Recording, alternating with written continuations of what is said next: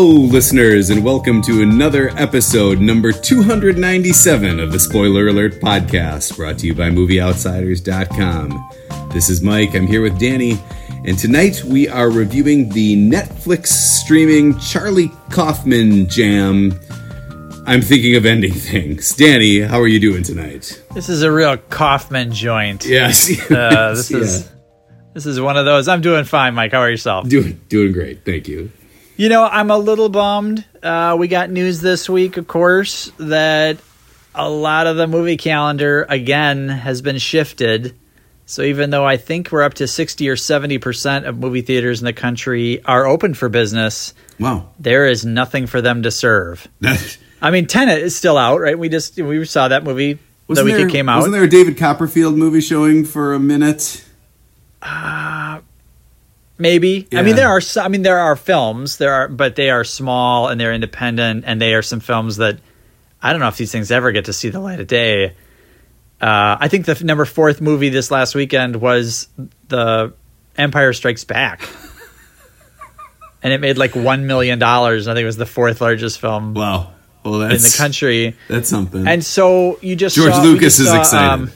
Yeah, for sure. He just got a couple hundred grand. Disney's happy right now. Yep. Yeah. But, well, they just moved Black Widow into next year. Steven Spielberg's West Side Story got moved to next December. Like, they just kicked it an entire year. Wonder Woman got moved. I'm honestly not sure about the Bond movie. I'm not sure if No Time to Die is still in November, but right now that, like, Soul, the Pixar movie Soul, is still in November for now, but that could get moved. But there's just could that be another things out. Could that be another Disney Plus $30 for sure price tag? Yeah. Okay. Yeah, that could be the way they just take care of that one. And I know that the Academy had changed the calendar for eligibility rules for this year's Academy Awards. Like, yes. When is the ceremony scheduled for at this point? Boy, I don't know if it's late February or early March. And if but the eligibility, the dates wouldn't have moved. I think it just would have been that streaming is okay. Oh, is that what it was? I thought they had even pushed things into perhaps like early next year could still be eligible. Maybe I'm wrong about that. Either way, if they try to do an Oscar telecast that at all resembles what they attempted with the Emmys, God help us. Like that was unwatchable. That was just awful. Not. It's gonna be a tough year, and I'm thinking. Birds of Prey's chances of Best Picture just keep going up. Yes, they just keep going. But I mean, I'm telling you, the Democratic and Republican national conventions both were better as a streaming event than the Emmys were, and that's a television show to celebrate television shows. Yeah. Like, if they try to do this with the Oscars, don't even bother. Don't bother. It's going to be rough. But I mean, I feel so terrible for movie theater owners and employees. I mean, this is an industry that, by and large, was forced to completely shut down. Not even like, a lot of restaurants around the country have been able to get by with 25% or 50% capacity, or you see it outside. There's just nothing. Like, we got one option: you pack everybody in the dark together, and now they're open, and they're trying to open with these minimum restrictions and reduced capacities, and now they have no product.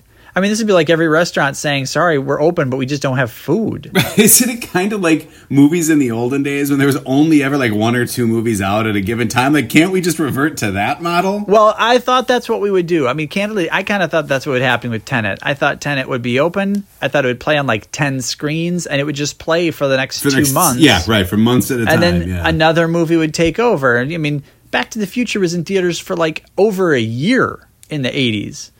Right? I mean, when movies came out, there was like 1 screen or 2 screens in your town, and they played those same movies, and that was it. And so I just don't understand.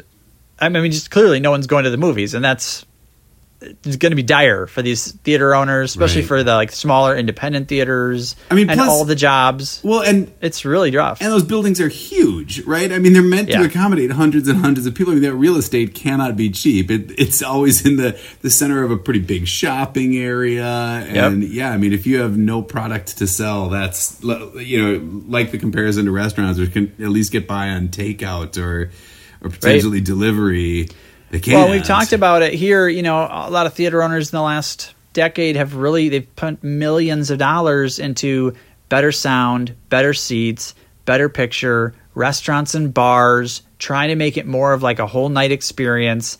And if you can't serve food, if you can't serve alcohol, if you can only fill your theater to a quarter capacity and you still have no movies, what are you doing? Who's going to the movies? Yeah. Nobody likes popcorn that much. No. So anyway, I'm a little bummed because I don't know when we'll get back to. I mean, you and I just went to the theaters, right? We were like, hey, they opened, Tenet launched, we went back, and now who knows? And they contact traced my COVID positive test to that too. So is that what? Yeah. Let's not make light. All right. Let's not make light of positive COVID testing, and let's not spread some malicious rumor that it was the Marcus Cinema in Sun Prairie, Wisconsin. We did give that away last time. You definitely I feel like Greg Marcus is going to call you out on Twitter and say, "Stop trying to torpedo my business."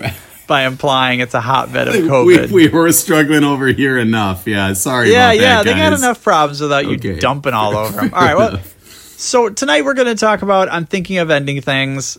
It's written and directed by Charlie Kaufman. You can watch it from the safety of your own home if, in fact, your home is COVID-free. Otherwise, you should probably get the hell out of there. Well, then I guess you're saying if you're a Netflix subscriber, you can still watch it. You just wouldn't be safe. Right. Maybe go outside and watch it on your phone while you wear a mask. Yeah. All right. Here we go. So I'm weird. Why don't you hit us with a plot recap if you can? We're already off the rails. So I'm Thinking of Ending Things starts with a man named Jake and his relatively new girlfriend, whose name is a mystery, going on a road trip in the midst of a snowstorm so that she can meet Jake's parents. The conversation in the car veers between pretentious and esoteric, but then things get really weird once they arrive at Jake's parents' farmhouse. Jake's parents disappear for long periods of time to argue. They drastically age and become senile as the night goes on. Then they de-age and generally creep the hell out of everybody at one moment and then sort of charm them the next. On Jake and his girlfriend's return to the city after their bizarre dinner, Jake and the girlfriend, who has been thinking about ending things, by the way. She's kind of been contemplating ending the relationship. They stop in the middle of the blizzard at an off-the-beaten-trail ice cream shop, take a subsequent detour to Jake's former high school in a secluded rural area, to throw the ice cream away. But before a final 20 minutes of the movie that would take the better part of an hour to describe and would make less sense than somebody trying to describe their fever dream. However, the final 20 minutes of the movie include a maggot-infested talking animated pig, a dance sequence reminiscent of the finale of An American in Paris, a naked janitor, and a flash forward to Jake receiving a Nobel Prize where his acceptance speech concludes with him singing a ballad from the musical Oklahoma. It's also the acceptance speech from A Beautiful Mind. From A Beautiful Mind, word for word. Lifted Yep. from Nash's speech in A Beautiful Mind. Correct. Yes. And that's I'm Thinking of Ending Things. I guess. I mean, for a movie that goes a whole lot of nowhere, that was a lengthy plot recap. Danny, what did you think of this movie? Well, let me say up front, I was really excited to review this movie. This was suggested by a listener, so thanks, listeners. And I'm a huge Charlie Kaufman fan. Yeah, I mean, I've enjoyed so many of the things he's written, from Eternal Sunshine of the Spotless Mind and Being John Malkovich and Adaptation. I mean, I feel like he has done just an amazing things with screenplays and for movies. But I f***ing hated this movie. Like, I hated it. Like, I would put this next to Mother. Oh, wow. Really? Yeah. Mother was almost just like this, except angrier, and it got even more chaotic. Okay. But it was basically this confusing and interesting and inaccessible and pointless and frustrating and boring and condescending and and just awful. Wow, that's a whole lot of adjectives you just threw in there. What'd you think of it? I didn't like it, and I'm glad to hear you say that you didn't like it, because I guess what I compared it to, like, maybe just tonally a little bit was Mulholland Drive by David Lynch, a movie that I know you definitely disliked when we reviewed a while back. Now, I liked Mulholland Drive. This I just feel like was tonally like it. I sort of liked that ominous, unsettling feeling throughout it.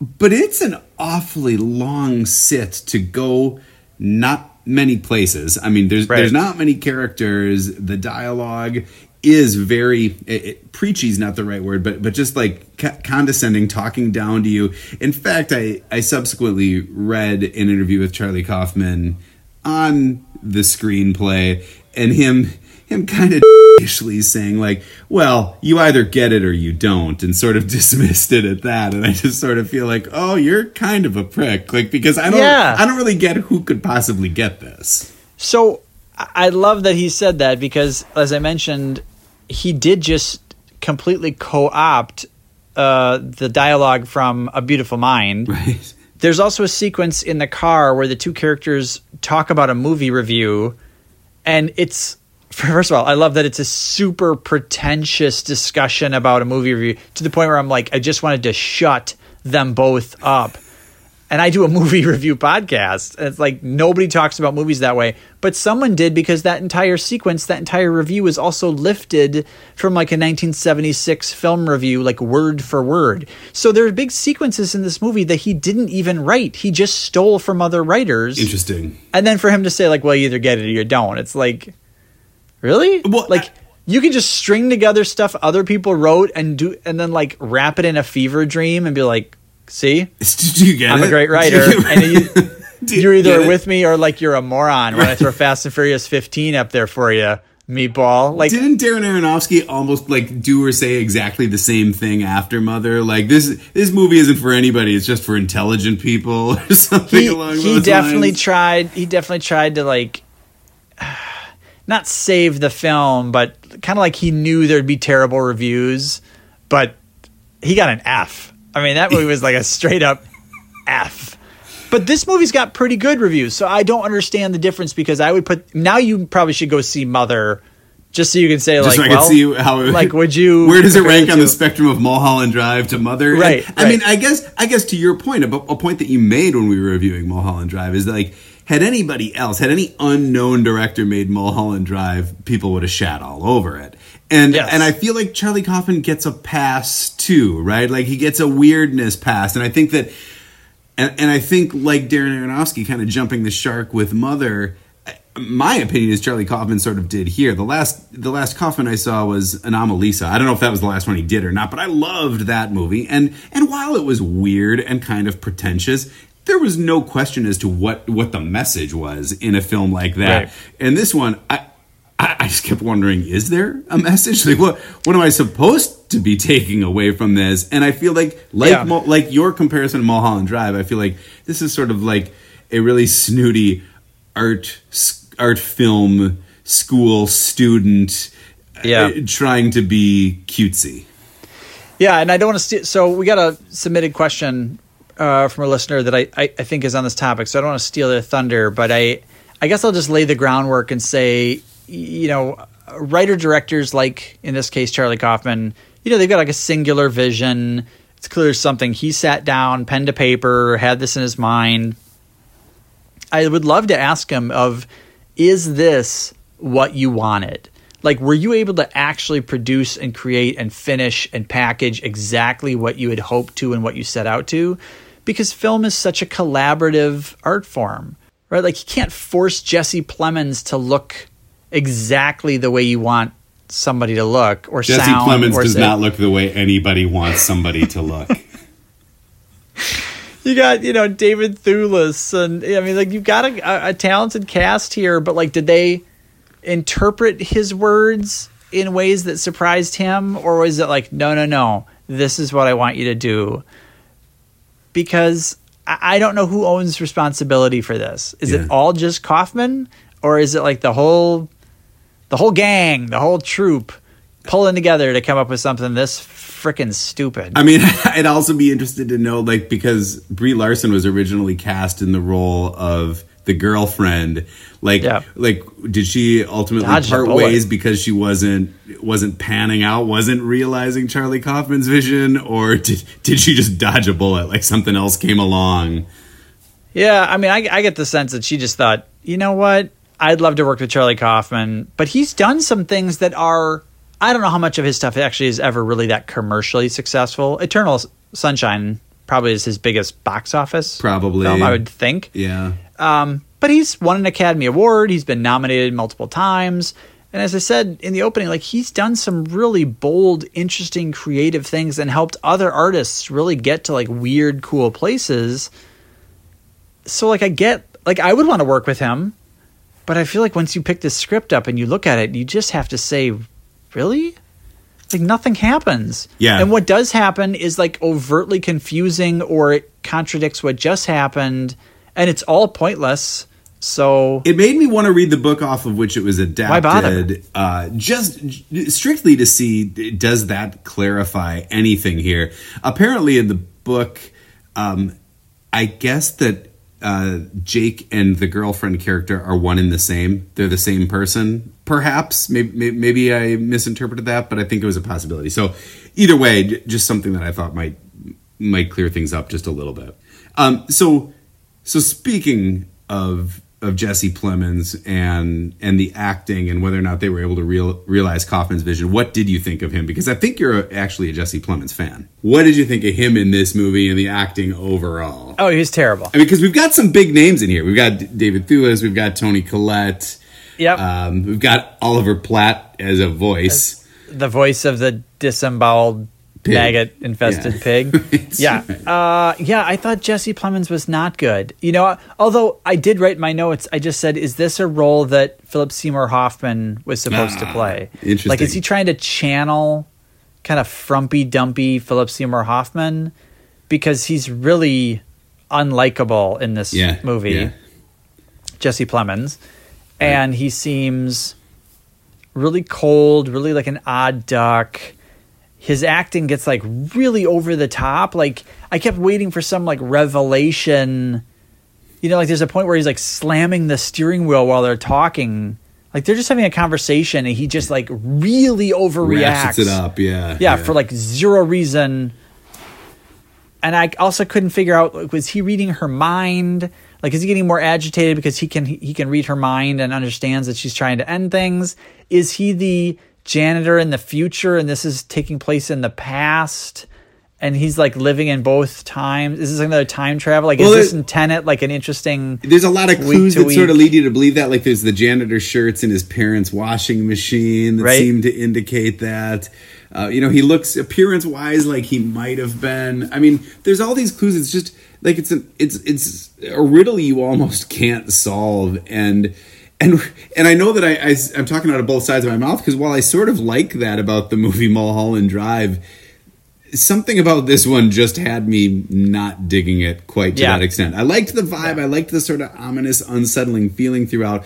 But at an hour and 35 minutes, it's a long time to be feeling that way. There's not really comedic relief in this one. It just keeps getting weirder and odder. No, and it feels like, to me, it felt like they were really trying to set up something, and then they just didn't. Like, there's no big reveal. There's no mystery. There's no reveal. There's no...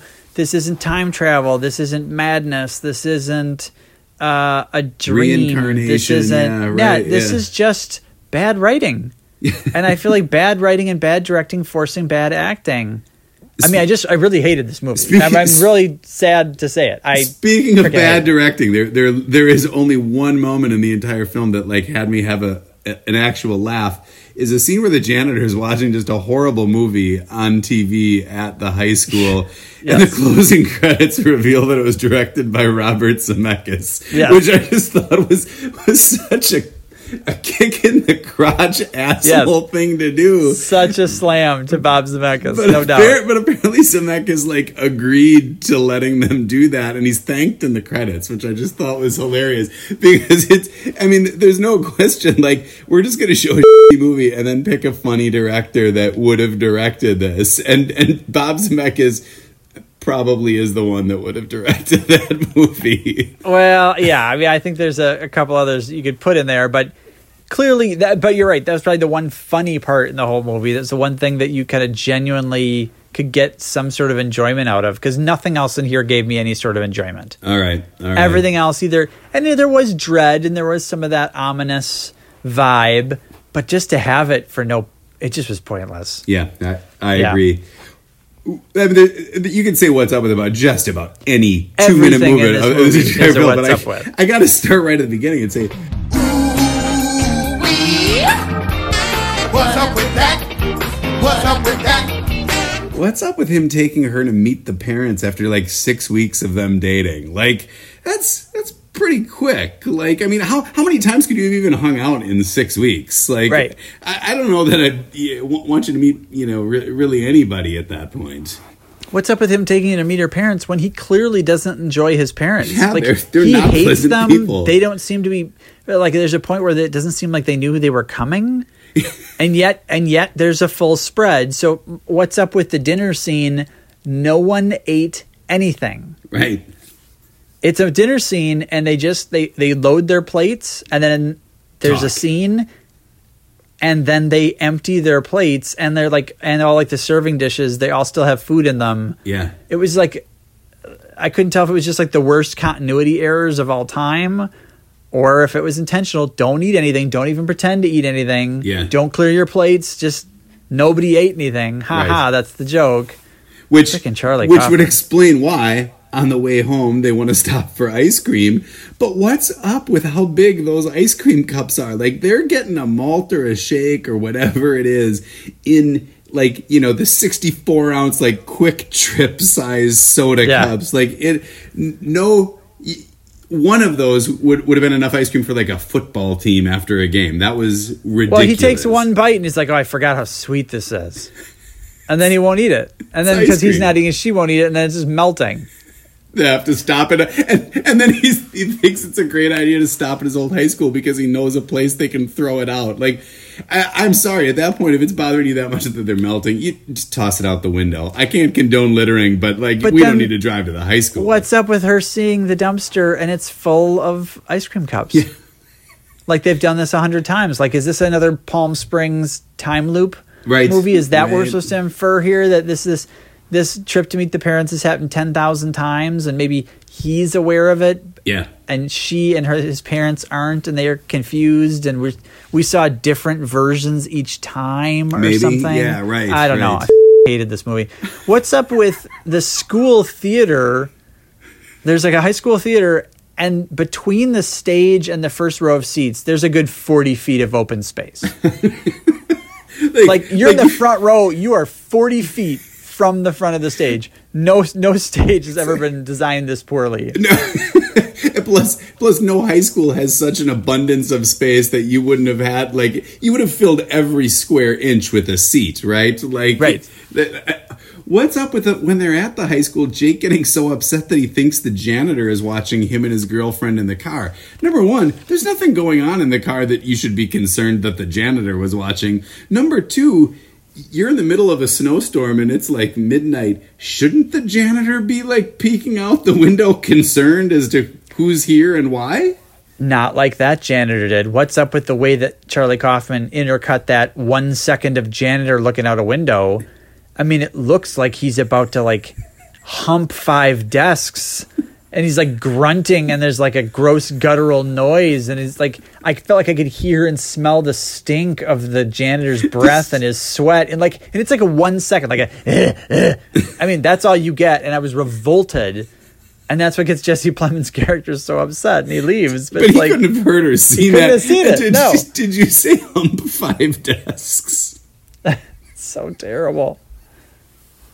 So terrible. Everything in here, I did write, like, I said, I feel like this is a bet between Charlie Kaufman and David Lynch that he can make a more David Lynch film than David Lynch, and it would get better reviews because he's Charlie freaking Kaufman. That's what I wrote. That's amazing. All right. Well done. Well done. Yeah.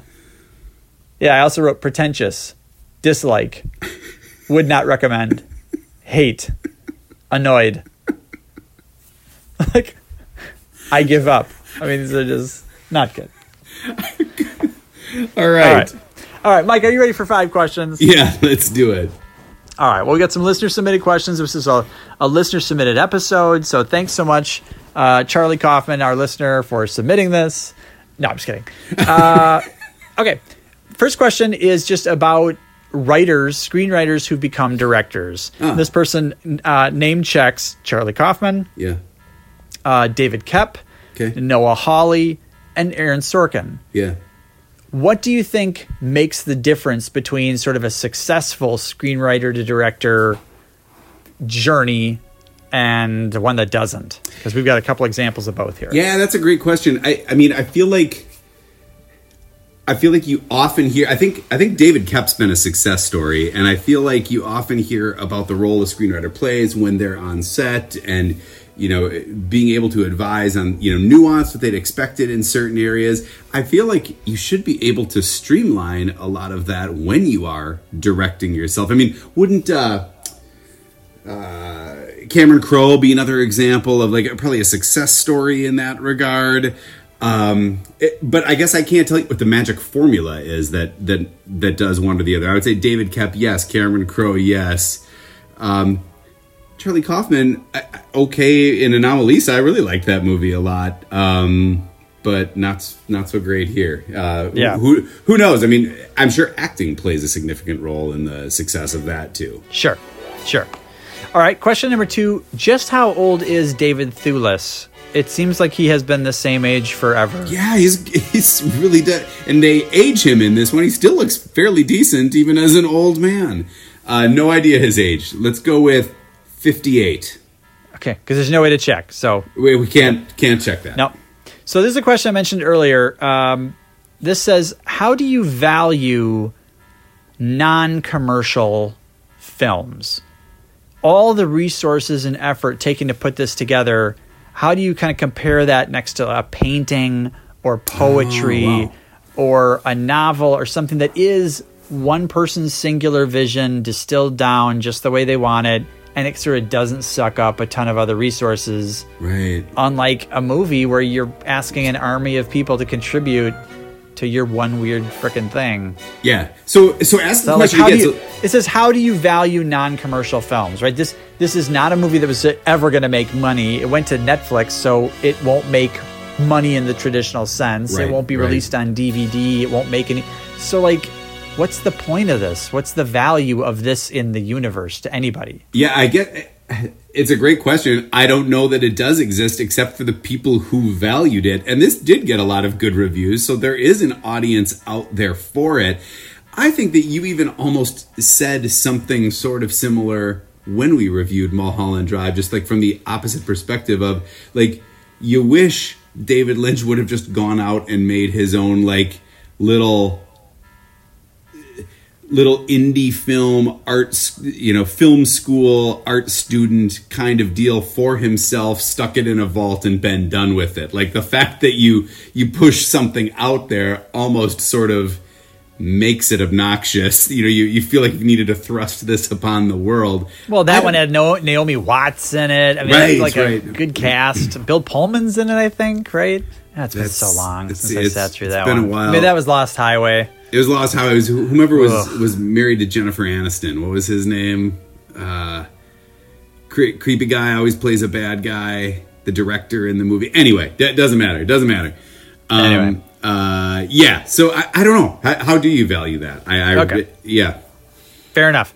Question number 4. This person wrote, "What the F is up with Jesse Plemons?" I mean, in general. I feel like I've never liked Jesse Plemons. I was shocked to hear that. What was He's great in Breaking Bad. Breaking Bad is the show he broke out on. And correct, it was awesome. Correct. What was the movie that we were reviewing where you revealed to me that you are in fact a fan? Was it Patriots Day? Was he in that with Mark Wahlberg, or am I thinking? Was it the gangster movie with Johnny Depp where he was a mafia guy? I honestly don't remember, but. Either way, what is up with Jesse Plemons? Great question. He's an odd duck to me. This was not his best work. No. Or it was Charlie Kaufman exactly tapping into everything you don't like about Jesse Plemons. There you go. Question number 5, last question. In which case, great directing, by the way. Great Fantastic, job. Yeah. What's up with this new trend of not naming your characters? So our last episode, we reviewed Tenet, and the protagonist of that film is called The Protagonist. And now in this film, the main character is either named Lucy or Lucia or Louisa or maybe none of those. I think there was even a fourth name that doesn't start with L at some point that was confusing. I don't know. Same thing with Mother, right? Like, wasn't every character in there just like the man, the she, the man? Yes, whatever the hell that was. So pretentious, really. Why obnoxious. Do that? What is up with that? Okay, I feel like you need to go see Mother now. I feel like that's like your penance. 3 years later, I'm gonna finally have to see it. That one in. Yeah. You're gonna have to do I'm thinking of Anything's in Mother double feature. I think that'll be a great one. I don't know that I could sit through both in one sit. Well, if you do, it might be a good precursor for our next episode, which is 1975's Best Picture winner, One Flew Over the Cuckoo's Nest. So you can sort of prep yourself for a night in the asylum by watching those two back-to-back. Thanks for listening to the Spoiler Alert podcast. Please visit us online at movieoutsiders.com, where you can see what films we'll be discussing next, comment on our recent episodes, suggest movies to review or topics to discuss, or submit questions for the 5 questions segment of the podcast. Stop by and visit our Facebook page at facebook.com/movieoutsiders, and be sure to follow us on Twitter at @movieoutsiders.